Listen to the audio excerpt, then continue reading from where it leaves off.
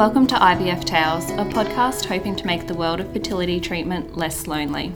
We want to start conversations about different fertility journeys to empower your decisions and build a community that understands. Each week we will speak to someone whose journey to having a child has taken a little bit more than a few vodka cruises. We are your hosts, Tiffany and Amy.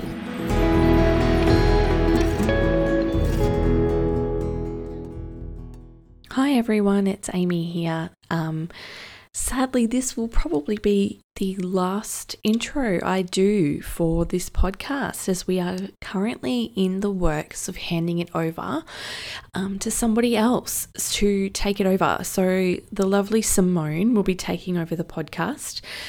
We will be doing a little handover episode, I think, and then that will be it from Tiff and I. So this journey has just been absolutely insane. Tiff and I, our lives just got very busy and we got very overwhelmed with other things that we have started doing and looking after our children and things like that. So it just, unfortunately, this little love child of ours has fallen to the wayside and we feel that it deserves better. So we put the call out on our Instagram and asked for someone to put their hand up, and Simone did. And I am just honestly so happy that because she's going to be absolutely perfect, and I just cannot wait to see what she does with the podcast. You guys are going to be in such good hands. So I'll just take this moment to also say a massive thank you to everyone who has listened so far. We actually just clocked over 10,000 downloads. So it's just amazing to me that while we haven't actually put out any new content in a long time, that it's sort of continued on and continued to provide support for everybody. So I'm really stoked that Tiff and I were able to create this and to put this out there for you guys. So thank you from the bottom of my heart. I really appreciate it. I appreciate everyone who's put their hand up and said that they want to be on the podcast. It's absolutely amazing. So now that that's said, before I start crying, today's episode, we chat to Kelly. Kelly is another incredible human being. She is a mum of twins. She's an author, a speaker, and an infertility advocate. So, all round, she just puts me to shame because she just can do so much. So she's actually written a book, explaining her journey to her children. So it's called Long Awaited Child. We'll put the link in the show notes. And she also has a couple of socials that we will put there, so you guys can have a look and reach out to her. She did 6 full stim cycles. Before that, she tried Clomid. So her story is huge. She ended up having to use an egg donor. And then so today we discuss how Kelly felt using an egg donor and not being able to really be the biological mother of her children. She's still the mother, but she's just not the biological mother. So we talk a lot about her emotions around that initially and how they really worked through that. Her story is well worth a listen. Even if you aren't considering using an egg donor, her journey is so valuable and she has so much to offer the infertility community. So we're really grateful that she took the time to chat with us and to teach us all that she knows. So we hope you guys enjoy listening to today's episode.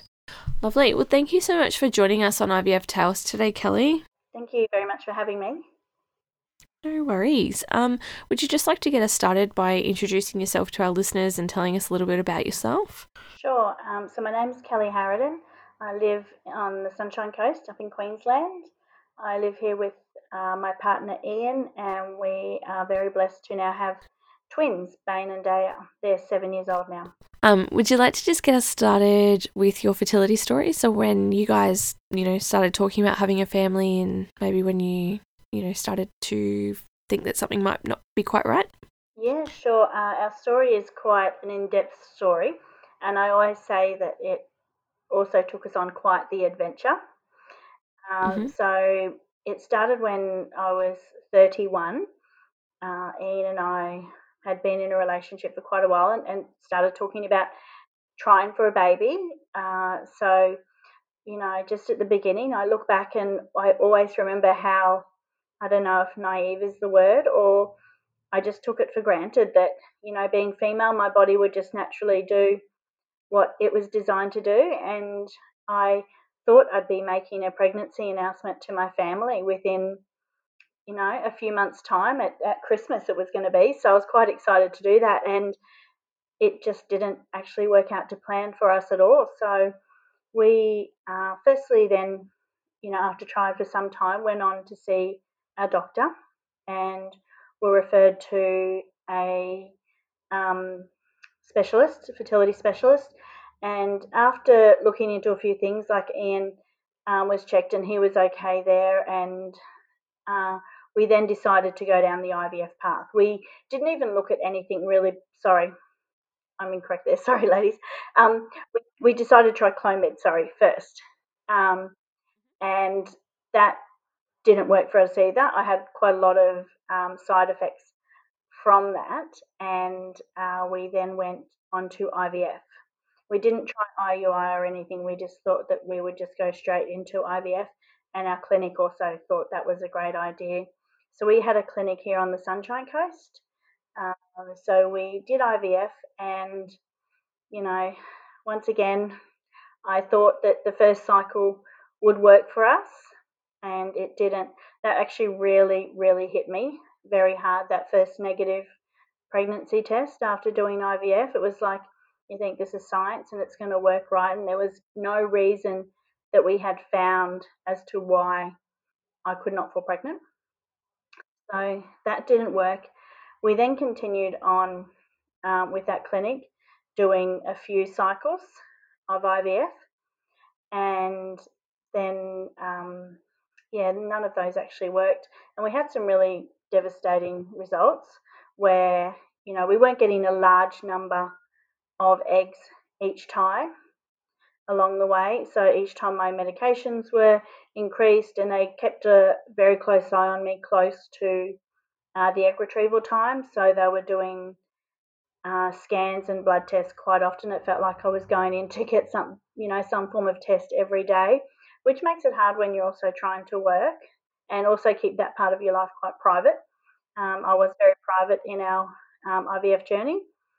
And then after so many cycles that did not, eventuate, we took a bit of a break from IVF, as a lot of couples can do. You just sort of feel like you need to have that break from that routine that you go through with injections, and you kind of lose a bit of fun out of your relationship and out of life, because everything is just focusing on what you're doing, because that is your major priority at the time. So we had a little bit of a break, and we went on to seminars for adoption and also foster care. Onto that, we went to adoption and foster care seminars. With foster care, I think it was me really clutching at straws when we sort of really looked into it, and knowing that people who are foster care parents, I have so much respect and admiration for them, but knowing that we could be handed a child, and knowing that it's not a shortcut to adoption, which a lot of people think it can be, uh, and not, handed a child to care for, and then that child could be taken off you and given to another family. It just is all back to their parents. It just is really heartbreaking to think that you could love that child and have that child taken away. So I do have a lot of admiration for people that do that, whether they have a family of their own or not. We also looked into adoption in Queensland. With that, we went along to a seminar, which we found really informative, but also very hard in the way that we saw. There was a man up on stage speaking at the time about his journey through adoption and how he had two beautiful children through adoption, and then and how he was about to adopt a third, and that was kind of like, oh, can someone else please have a go, of having a family? So that was kind of hard, and be told that we could be, 5-7 years on the wait list was also really hard as well. And at the time, things have thankfully changed, but at the time that we were looking into adoption and did put in our application, we were told that you could not go through any IVF procedures at that time. So it was kind of one or the other, and we weren't really at the time prepared to stop or consider stopping IVF. So we put in our applications with the adoption services, and we started to be really scrutinised on every little part of our life, which I understand why they do. And after a while, we just sort of felt that we may be ready to go back to IVF and try that. So we actually did withdraw our application with adoption services, so we continue on with IVF, which we did, and which we had more negative results. After a while, then we decided to have another break, and we also then packed up everything in our life in Queensland. We just felt that we'd had enough of our life as we knew it, where everything revolved around our IVF cycles, and we decided one night to pack everything up and fit what we could into our four-wheel drive, and off we headed to WA. So that was just a really, Wow. yeah, people say, oh, I have a break with IVF, but we had a real break, and we went, packed up, drove across the country, and I don't know, I had this real inner desire to go to Perth. And I always say, at the time, I didn't know why, because we didn't really know anyone that had been there, or we knew no one that we lived there. So we quit our jobs and everything and moved over, knowing no one, just the two of us. So it was kind of a great drive over. We made a bit of a holiday, and we got back to just being Ian and I again. We settled in Perth really well. I just love that city so much. And we got jobs and had an apartment, made friends. It was really good. And we then decided to, that maybe we might start trying again.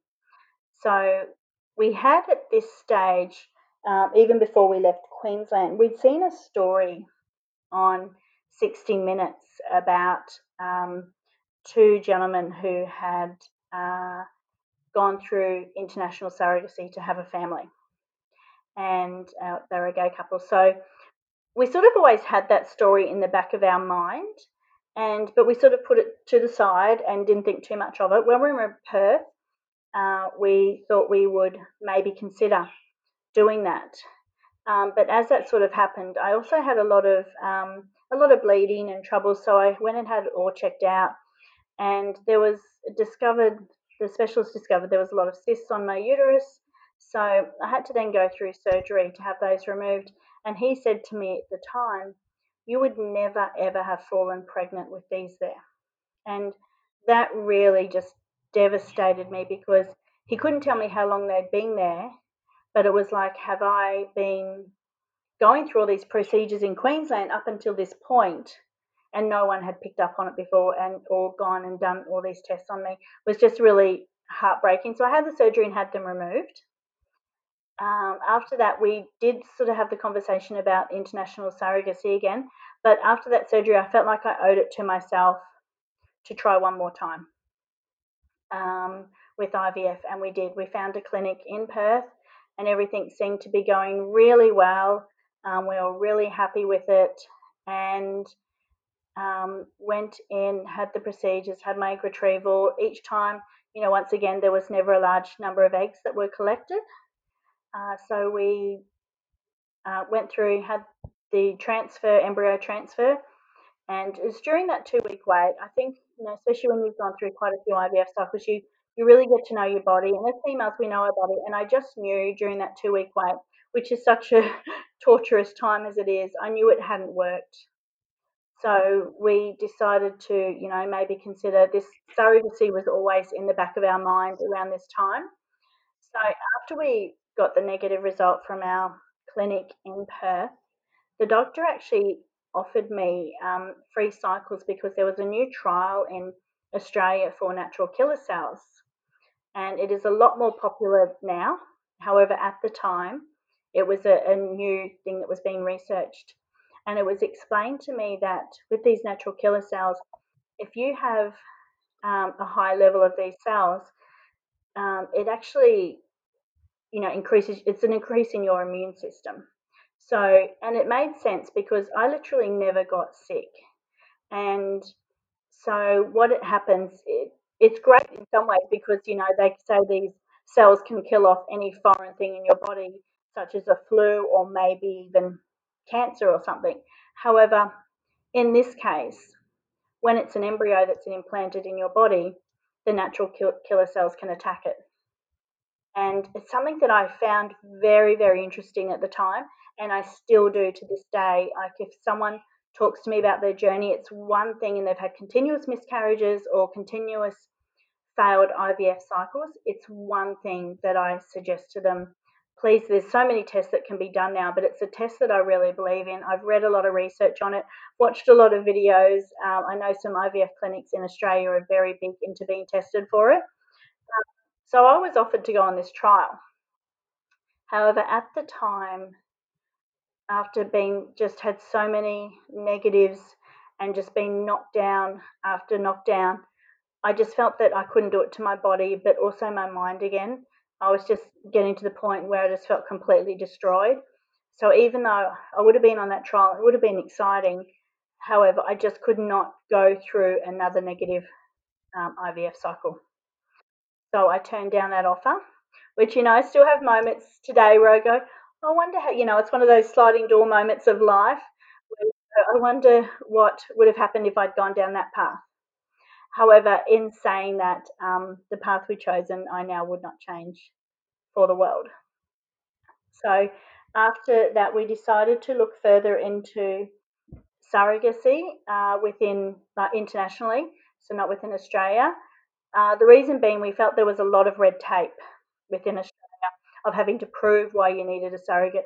And in my case, I was classed as unexplained infertility. There was actually no reason that they could find. So it started to look like international surrogacy was going to be a lot easier for us. So we did some research in which countries that we would go with, found our country, then decided to start inquiring about it, which we did, and then things start to flow quite smoothly. And I even look back and go, wow, that time of doing international surrogacy at times felt so much easier than all the IVF cycles that I went through and trying to explain why I needed to be either late to work in the morning or leave early, and trying to keep that part of my life away from my work colleagues. So yeah, we looked into international surrogacy and ended up going along those lines. And we also had the option of doing, using my eggs or maybe using an egg donor. And this was a really, really tough decision for me, but one that I did have to make quickly. But it was also a good idea that, that I did have to make that decision quickly. Because, I didn't overthink anything, and I just went, right, what's going to give us the best option? And knowing that every single time we had an IVF cycle, we only got a small number of eggs. With international surrogacy, it's not a cheap exercise to do. We went, let's go for our best options. And so then we decided to choose an egg donor as well. And so egg donor, and, that was really hard because to think, you're not going to be the biological mother of your children is a really, it's a big thing to take on and to accept.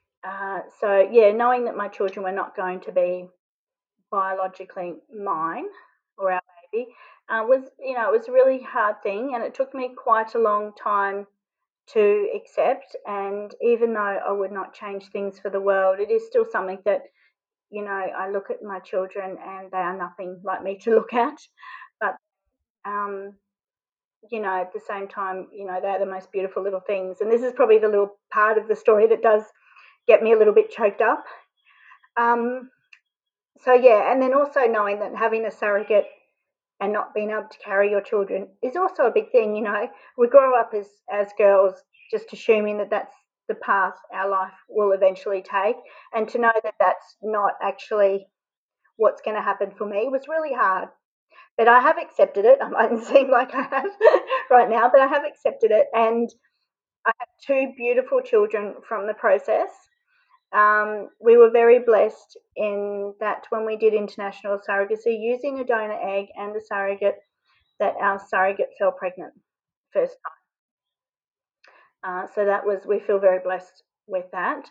And once she fell pregnant and we came back to Australia during the term of her pregnancy, we just got on with our life as we knew it. So I was back to work and back to socialising, but always in the back of my mind, I was always thinking of our surrogate Manu.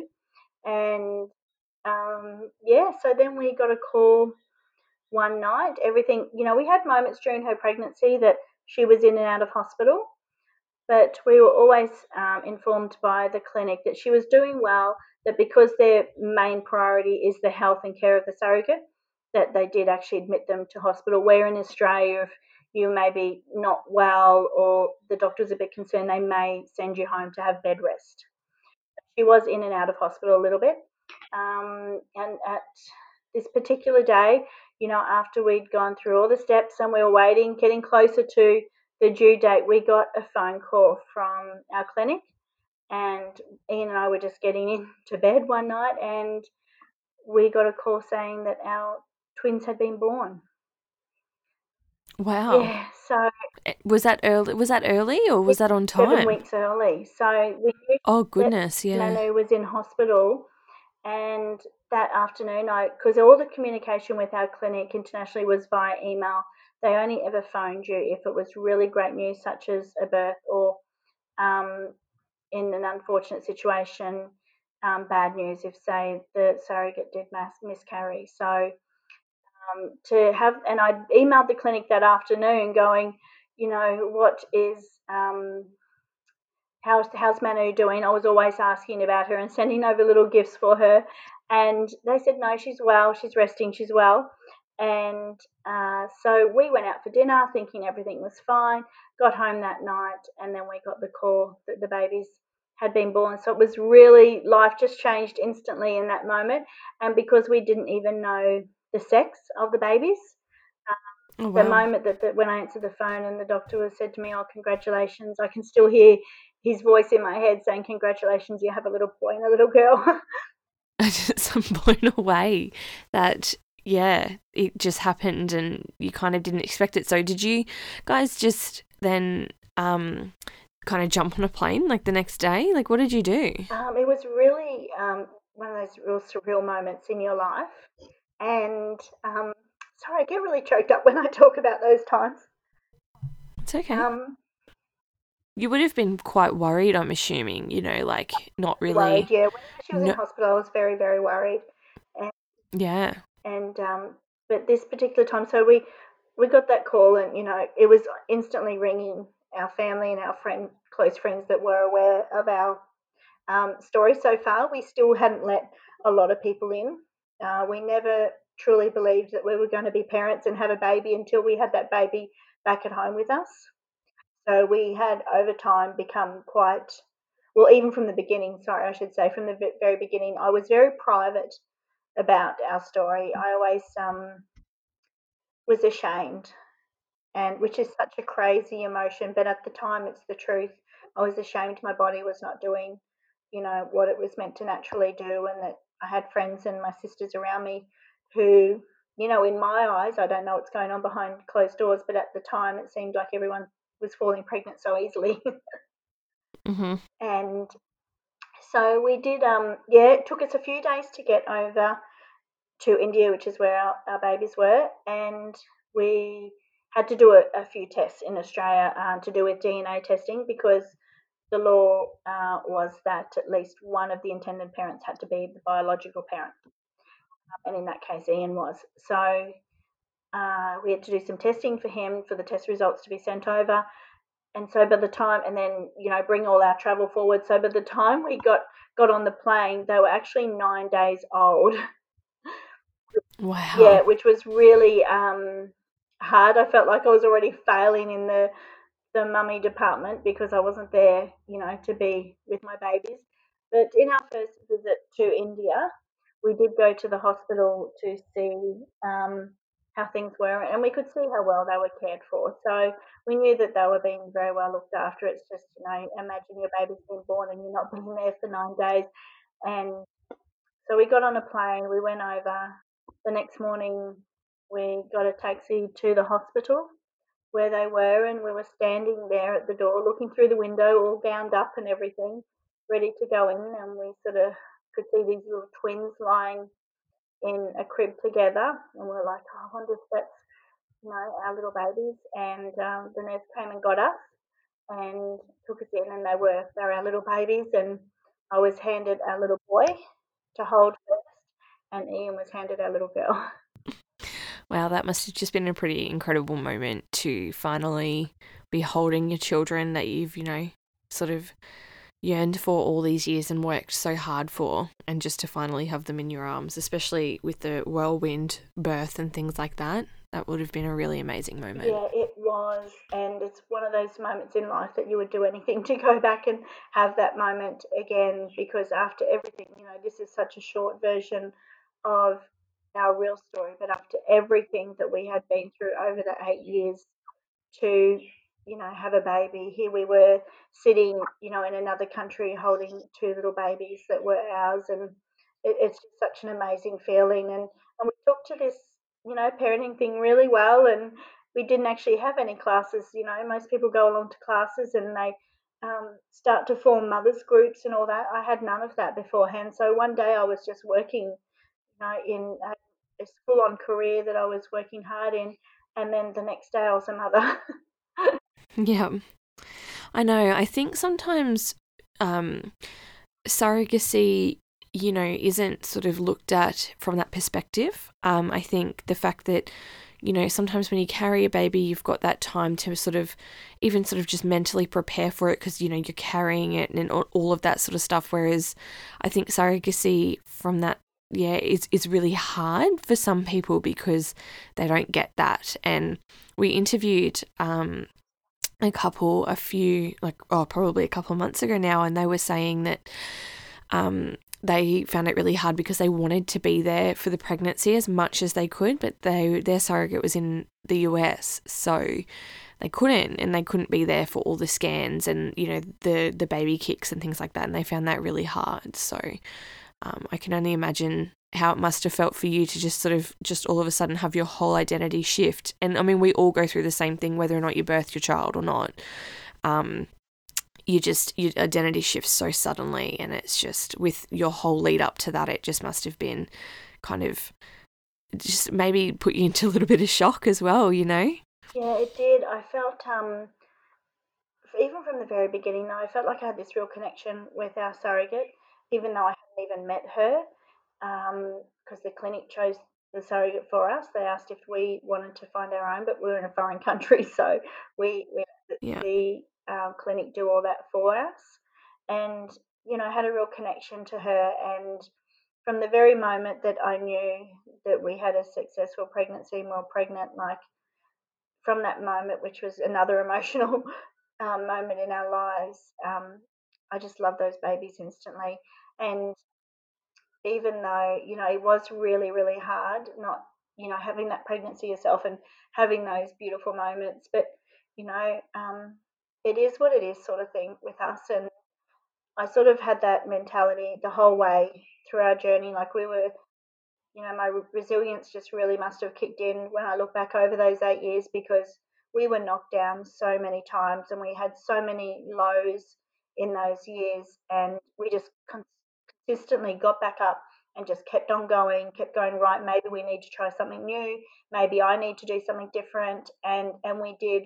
And just that hope got us right there at the end. And we now feel so blessed and so lucky, especially to come out, with little boy and girl twins, because it was going to be, we started when we were, I was 31, and, I was 39 when we had Bane and Daya. So we sort of felt with age and the cost of everything that we'd gone through, that once we knew our surrogate was pregnant, this was going to be our one and only shot of having a baby. So there was not going to be any going back and doing it again, which a lot of couples do. Um, and we may have been just a one child family, which is we would have been perfectly happy with, but we're extremely blessed to have twins. Yeah. Did you worry while going through the surrogacy process? You mentioned earlier that, you sort of had to sort of process the fact that the children or the child wouldn't be biologically yours. Did you sort of worry, subconsciously or consciously even, that maybe you wouldn't bond and connect with the children the way you have? To be honest, no, I didn't, because I always said to myself they were my babies. So I never let myself think of it in any other way. Sometimes I look at my daughter and she looks nothing like me, but I get told by so many people that, she is so like me in other ways. Um, Yeah. so I didn't have that at all. Sometimes I do worry about, they know little snippets of their story. And however, when it comes to the time that we tell them the full story, that sort of concerns me a little bit more. Yep. Just in the sense that you're worried about maybe their reactions or how they're going to process it. Yeah, a bit of both of those. How,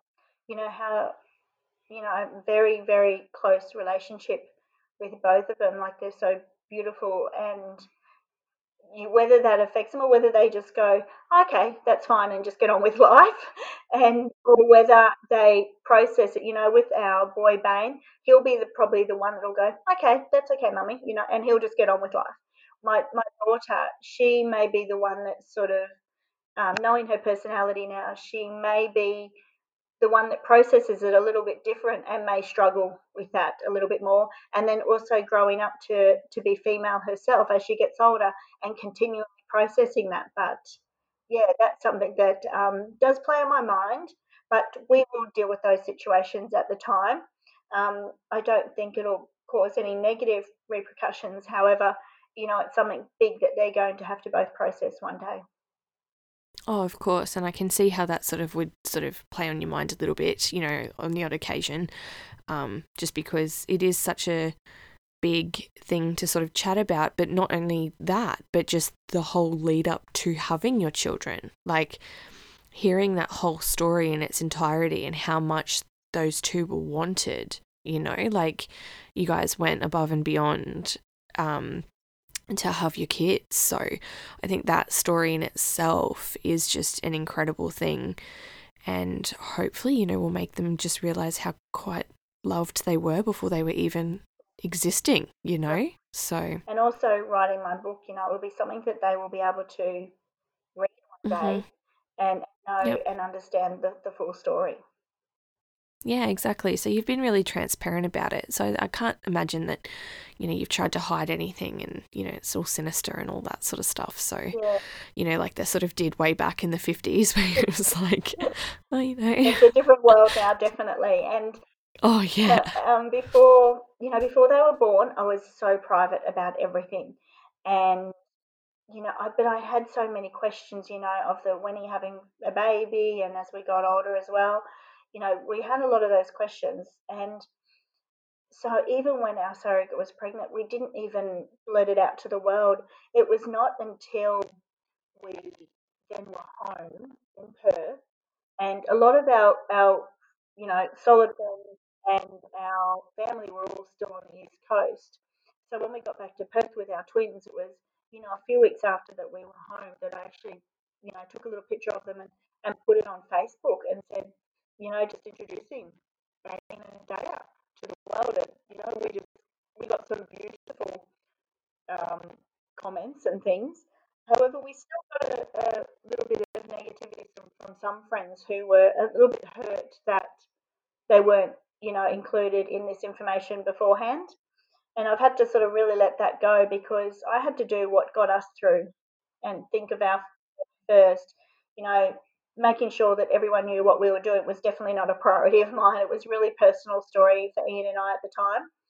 And and then I had a lot of questions because people could see by the features of the babies, I'm blonde haired and they've got all these dark features. So people could see, that, well, they're either not biologically Kelly's or Ian's, or we didn't even tell them that they were donor egg or surrogacy because we just didn't really believe that people needed to know all the information.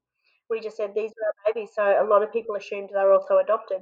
And however they came into the world is really, at the time, I used to say, it's no one else's business. And I Yeah. used to then get a lot of questions of, are they yours? Now, after 8 years of going through what we did, to then have people ask you, and these are friends going, oh, so are they your babies? Is, Yep, they are. you would never ask that of anyone who had adopted a baby or they were our No. babies. And I would just say, yeah, of course they're our babies. But that was a real another, knife straight through the heart. So that people could even ask such a question. So, but I had a lot of uh, personal development through that time, I think, because I really had to get over a lot of things. And, now, I do share my story so openly, but it did take me a few years to get to that point. Yep. Is there a particular, situation or pivotal moment that you can sort of remember that made you change your mind from wanting to sort of be so private to then writing a book about your journey? It was as I got older and more me accepting that our journey was nothing to be ashamed of, um, and that what I went through is something to be proud of rather than hidden. And also, during those years, there was really nothing out there for me to connect with. I didn't know anyone who had even been through IVF or that I was aware of, because maybe they were also being private about their story. So I felt like it was a story that I needed to share so openly. And in my book, there is not one little thing that I have left out. It's a very emotional read, but I wanted to share my story to give hope to others that are going through those same or similar struggles, to know that, maybe look into other options. It's not as hard, because people would go, oh, my IVF's failed, what do I do? And they might just give up. So I want them to know that maybe look into these stories, into these options, sorry, and it could be what works for them, like it did for us. And it actually, when I look back, the whole surrogacy journey, yes, we were blessed that our surrogate fell pregnant first go, um, but it was so much easier than going through all those cycles of IVF. Yeah, so can you just maybe walk us through your egg donation process? So, how you and your husband chose your egg donor? Sure. So once we chose our clinic, and then we decided to go down the path of having an egg donor, our clinic actually sent us profiles. So it was really just a photo and a very, very small snippet of information on the egg donor. And then we just chose from there. It was, something that you go, oh, if I was doing it in Australia, maybe I'd find someone who had similar features to me. But these were Indian women. So nothing like me at all. So we found one, and you know so that was actually, a little bit of fun, if anything, going through and choosing our egg donor. And yeah, we had to put, I think, five down, five choices, and then they would then find out who was available and who was ready to go through the processes. Our first choice was available. So, yeah, the clinic then did everything, and we had to go over to sign official documents. So we did go over to India initially to sign these law-abiding documents, which is quite a lot of paperwork. But we went through those with the lawyer. The clinic was very, very thorough. It was good to see that all the steps and all everything was covered. We didn't meet our donor, and our donor is actually a different lady to the surrogate as well. Yeah. Did you ever end up meeting your surrogate after she gave birth? Yes, we did. Once we had our babies back at the hotel with us, we were given the opportunity to go in to the clinic and meet our surrogate. We then asked if, did Manu want us to bring the babies, or was that too hard for her? This part of my story really chokes me up. So we asked if Manu wanted to see the babies, or if she didn't, or if she wanted to just see them but not hold them. So we asked what she felt more comfortable with doing. She did say to us that she wanted to see them, but not hold them. So we were in a waiting room at the clinic and she came in and it was such a beautiful moment, but it just literally breaks my heart at the same time because when she walked in and she saw them, like she just had that real bend over in heartache pain. Sorry, ladies. No, don't apologise. You take your time. It's an emotional story. It would have been hard, and being a woman, like you said, you felt really connected to her, I think. So, yeah, I can understand why this would be hard to talk about. Yeah, it's very hard for me because being a woman, like you say, being a woman um, and having to see the look in her face, it really like I cried. She had a cry at the beginning and then she pulled herself together, but I was a blubbering mess the whole time that she was in the room with us because I just put myself in her shoes of carrying someone else's baby and then being from another country, knowing that once you say goodbye, that's kind of it. Yeah, of course. I think sometimes we can do that. We can be really empathetic and we come at it from our own perspective and we think about how that would make us feel. So, Yeah, totally. So that's exactly what I did in that moment. And, I still have moments. There's not a day that goes by that do not think of her. Every year on their birthday, I send photos of, sorry, yeah, every year on their birthday, I send photos to the clinic and hope that they do pass them on to her because we are not allowed to have her private address and information. We know her name and everything, but everything goes through the clinic, which is, I understand why. And so yeah, that was kind of a really hard moment, but I've got photos to share with Bane and Dale when they're older, and also such a beautiful moment. And I know that she got a lot out of it to help her and her family in the future financially. So that's something that I look back and go, well, I know that I've also helped in a small way, but what she has done for us is so beautiful, and we feel so grateful that we had such a lovely surrogate. If we could just backtrack a little bit and just with your like testing and fertility and the surgery and everything, your diagnosis was still unexplained. They never found any. Yes, no, there was never any reason why I couldn't fall pregnant that they could find. So I was definitely classed um, in the unexplained infertility um, category. So yeah, that's kind of really hard. I feel sorry for people that my heart really goes out to them that are put in that category because it's kind of like you're trying to do all the right things. And I was going to acupuncture and I was trying herbs and doing all the things that if anyone suggested anything, I was doing it. And so it's really hard to know that no matter what you do, it still isn't working for you. basically, did they end up transferring, and this is just purely out of curiosity, did they transfer 2 eggs into the surrogate or one, and did that one split? Oh, well, no, sorry, I've just answered my own question because they're male and female, so.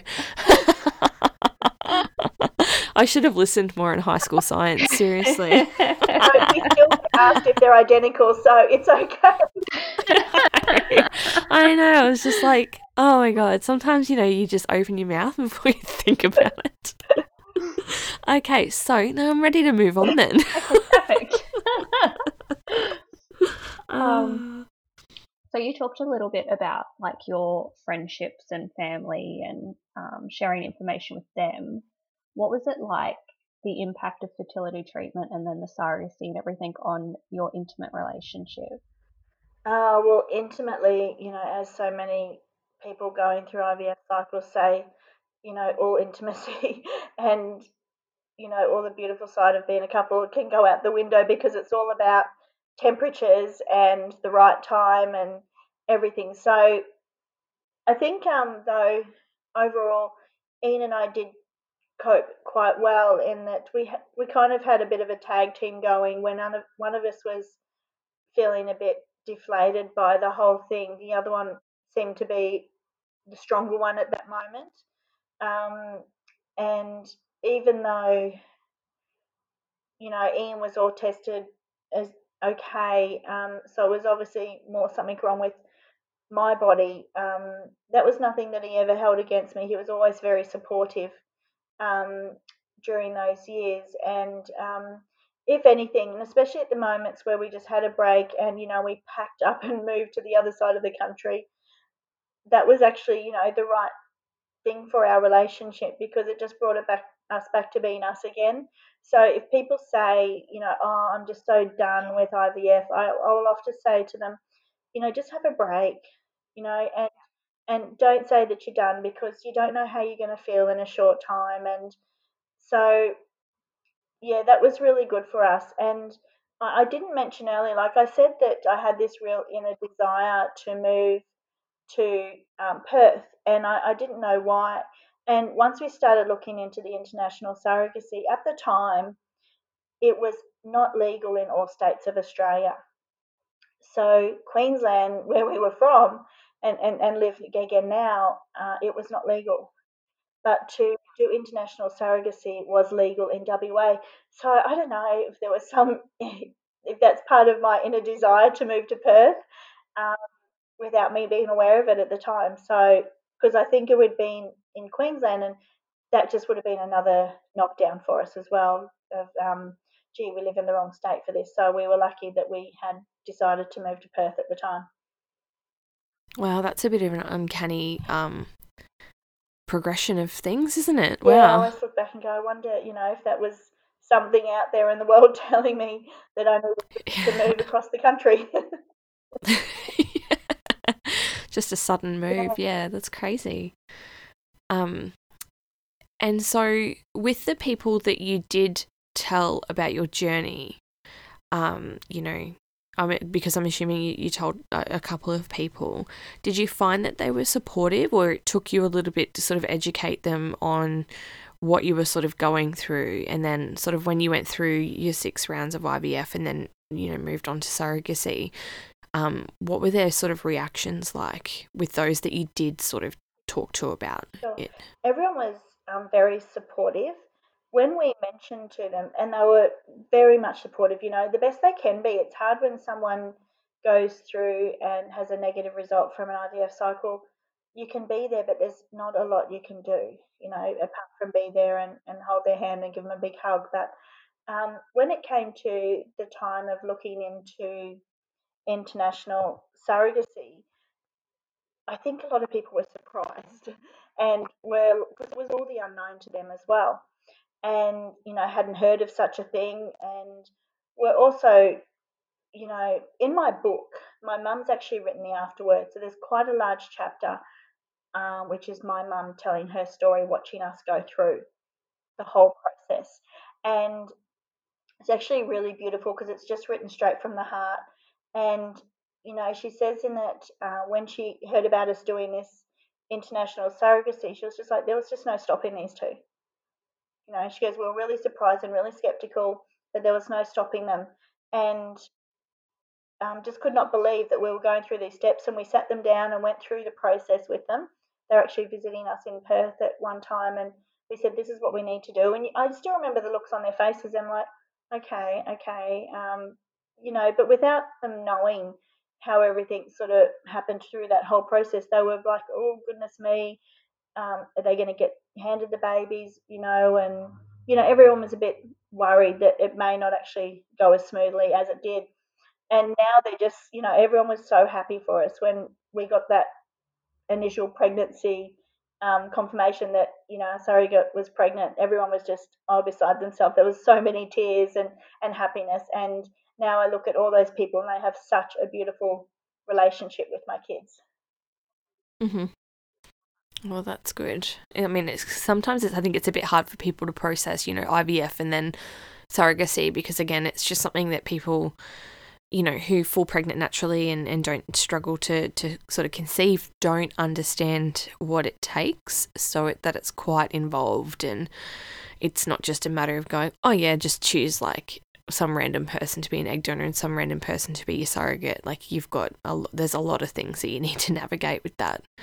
So That's so true. And, and it's no one's to blame that they don't know, because I know when I first started IVF, I knew nothing about it. I was just going into the clinic blind and just expecting it all to work for me first time. And, it was only after that first initial negative result that I went, right, I need to, take this. I was taking it seriously, but maybe look into things more. And that's when I started doing other treatments as well, like acupuncture and things. It's all that yeah, I unknown think and uncertainty, really. Oh, exactly. And I think, like we're all at fault of that. Like, sort of you go in not knowing nearly enough about IVF treatment. Like you kind of walk in with your head in the clouds and just think, okay, I'm going to get my baby this way, Yeah, and very yeah, much. and it doesn't always work out. So yeah, I think that's a really important point. Yeah, and I just really want to, even in my book, I share what hasn't worked for me. I actually share stories of, someone whose IVF stories worked for them, or adoption story, things like that, because I don't want what did and didn't work for me to steer someone in a direction, sort of thing. I just want to give them hope that there are other options out there, and to keep on going, because they can read my book and see how many times we were knocked down continuously and how we got back up. So giving that hope and letting them know that they're not alone is just really, really important to me. Yeah, that's exactly right. Tiff, do you want to ask any questions? Yeah, so if you, not only for yourself, but for anyone else that may be in your position, if you could go back to the start and give yourself some advice, what would it be?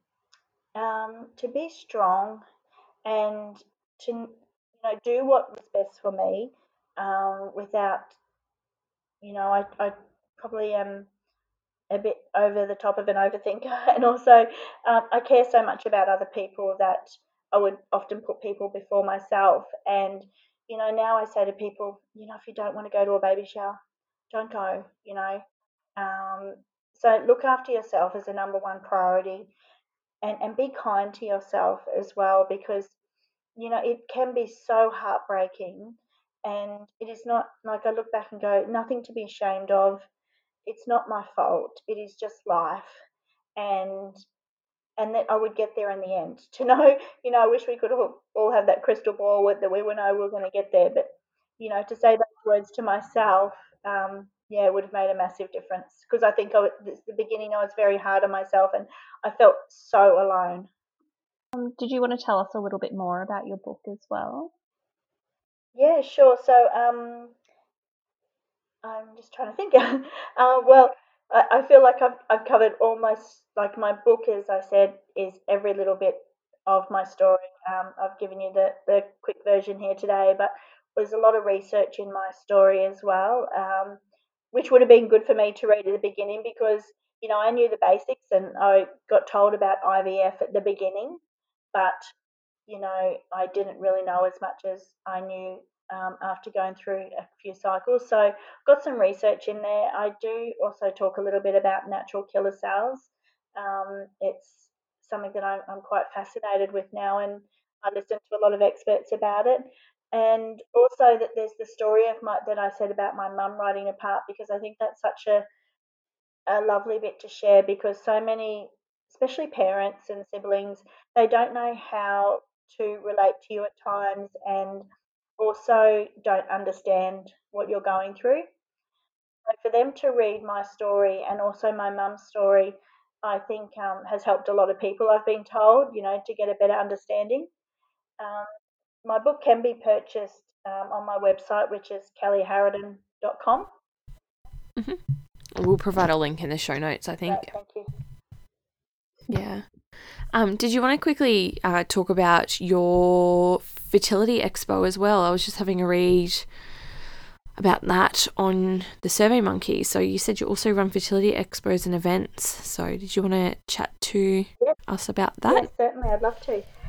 So last year I held the first Sunshine Coast Fertility Expo, which was a great success. And I had uh, guest speakers and other businesses from the fertility field there. It was the first time I did it, and I was really pleased with it. I've since held a smaller one in Noosa. The plan was this year. We all had plans for 2020. Was this year to hold another expo on the Sunshine Coast, bigger and better. And I was also taking that expo to other locations in Queensland and then eventually down into New South Wales. However, everything for 2020 is pretty much gone out the window. I did make the hard decision of postponing all my expos until 2021. The first one will be February 27th on the Sunshine Coast. That's the first one, and more dates will be announced for other locations as I get on to postponing and planning those as well. With the expo, especially the Sunshine Coast one, it's going to be quite a great event. I've got some awesome speakers, awesome businesses there that, things that you may not even think of, or um, such a large range, in that whole fertility field. So it's quite exciting. There will be guest speakers as well on the day. I know people, struggle. It's not like you're going to say, a gardening show or something. Everyone just walks around, but people are quite private, and um, when it comes to their infertility story or their fertility journey, and so I know people may not feel comfortable. So I've done everything I can to make it a really beautiful, nurturing space where people can come in their time and have a look and talk to businesses. It did work really well last year, so I was really pleased with the reaction, and I've made some really strong connections with a lot of people in the whole trying to conceive community who now come to me and let me know their results as they go through IVF. So I'm really, pleased that I can now be that support person for other people. Mm-hmm. Yeah, I think the Fertility Expo is a great idea because, like, not only is it, yeah, you there's things there that you might not even think about, but there's also, that's a great way to connect with women or couples or people who are also going through the same thing. And yeah, I just think it's also a really great way to sort of knock down that stigma surrounding it, so other people don't feel that they need to keep it a secret because no one knows about it and no one understands. So I think that's really great. And, you go through the space and you see people there and they're all there for the same reasons that you are. So it's just that whole community feel, and knowing that you're not alone, because I think so many people feel that they are alone during that journey. And when I've held like the smaller Noosa event, the connections that people have made, and they've since caught up, and it's really beautiful to be able to do that. So I've also taken on another part of my business as well, which has expanded again. So Fertile Horizons is a fertility gift company, and Andrew and Fertile Horizons is no longer able to, due to other commitments, run the shop side of her business. So I'm going to be taking over that as well. So there's going to be another shop added to my website, which will have all the beautiful pineapple things that we love and adore, and is our little bit of hope in the community. So that's all happening over the next week as well. And I also am working on another book, which I hope to be out by the next expo of next year. Yeah, I think the Fertile Horizons, like the gifts, sort of geared towards infertility and stuff, such a good idea because sometimes you don't know what to get, or like you want to get something, and yeah, I think it's a great idea. I think it is as well. And, I think I love the whole pineapple symbol around the infertility, because I think it's just this little secret that, because a lot of people don't know the meaning around it. And if you've got something pineapple, and it's a little bit of community secret as well, like I have pineapple sticker on my car, and I've got so much pineapple stuff in my house. So, we all know the meaning behind it. And it's just, it's a nice little thing. And you see photos of people wearing the pineapple socks when they're going into their egg retrieval and that. So it's kind of cute. Yeah. Yeah. Is there anything else you sort of want to add before we wrap it up?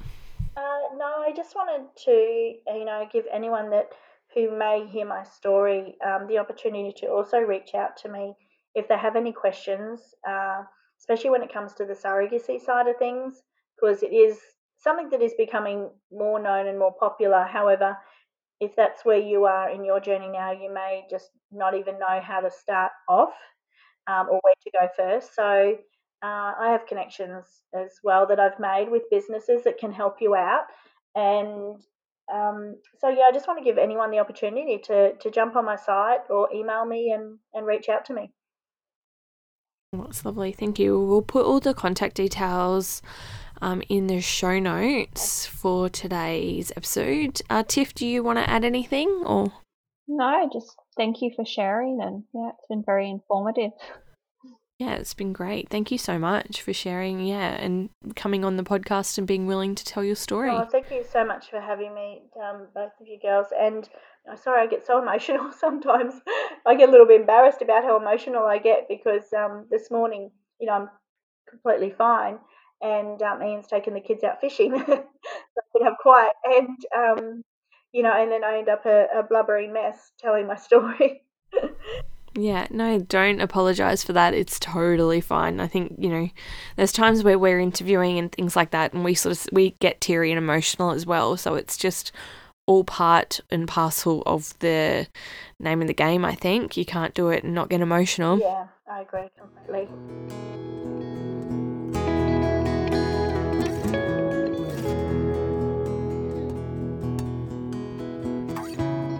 Thanks so much for joining us today. We hope you enjoyed this episode. If you like listening to the podcast and would like to share your story, we will pop the link in the show notes. Be sure to hit subscribe so when we release new episodes, it lands straight into your listen now. If you could also leave us a review for the show, that would be so appreciated. No words are needed, just stars. If you're on the Apple app, scroll down to the bottom of the podcast page and tap to rate. This makes a massive difference to our show's visibility and helps us to get our show out and about to others experiencing fertility treatment.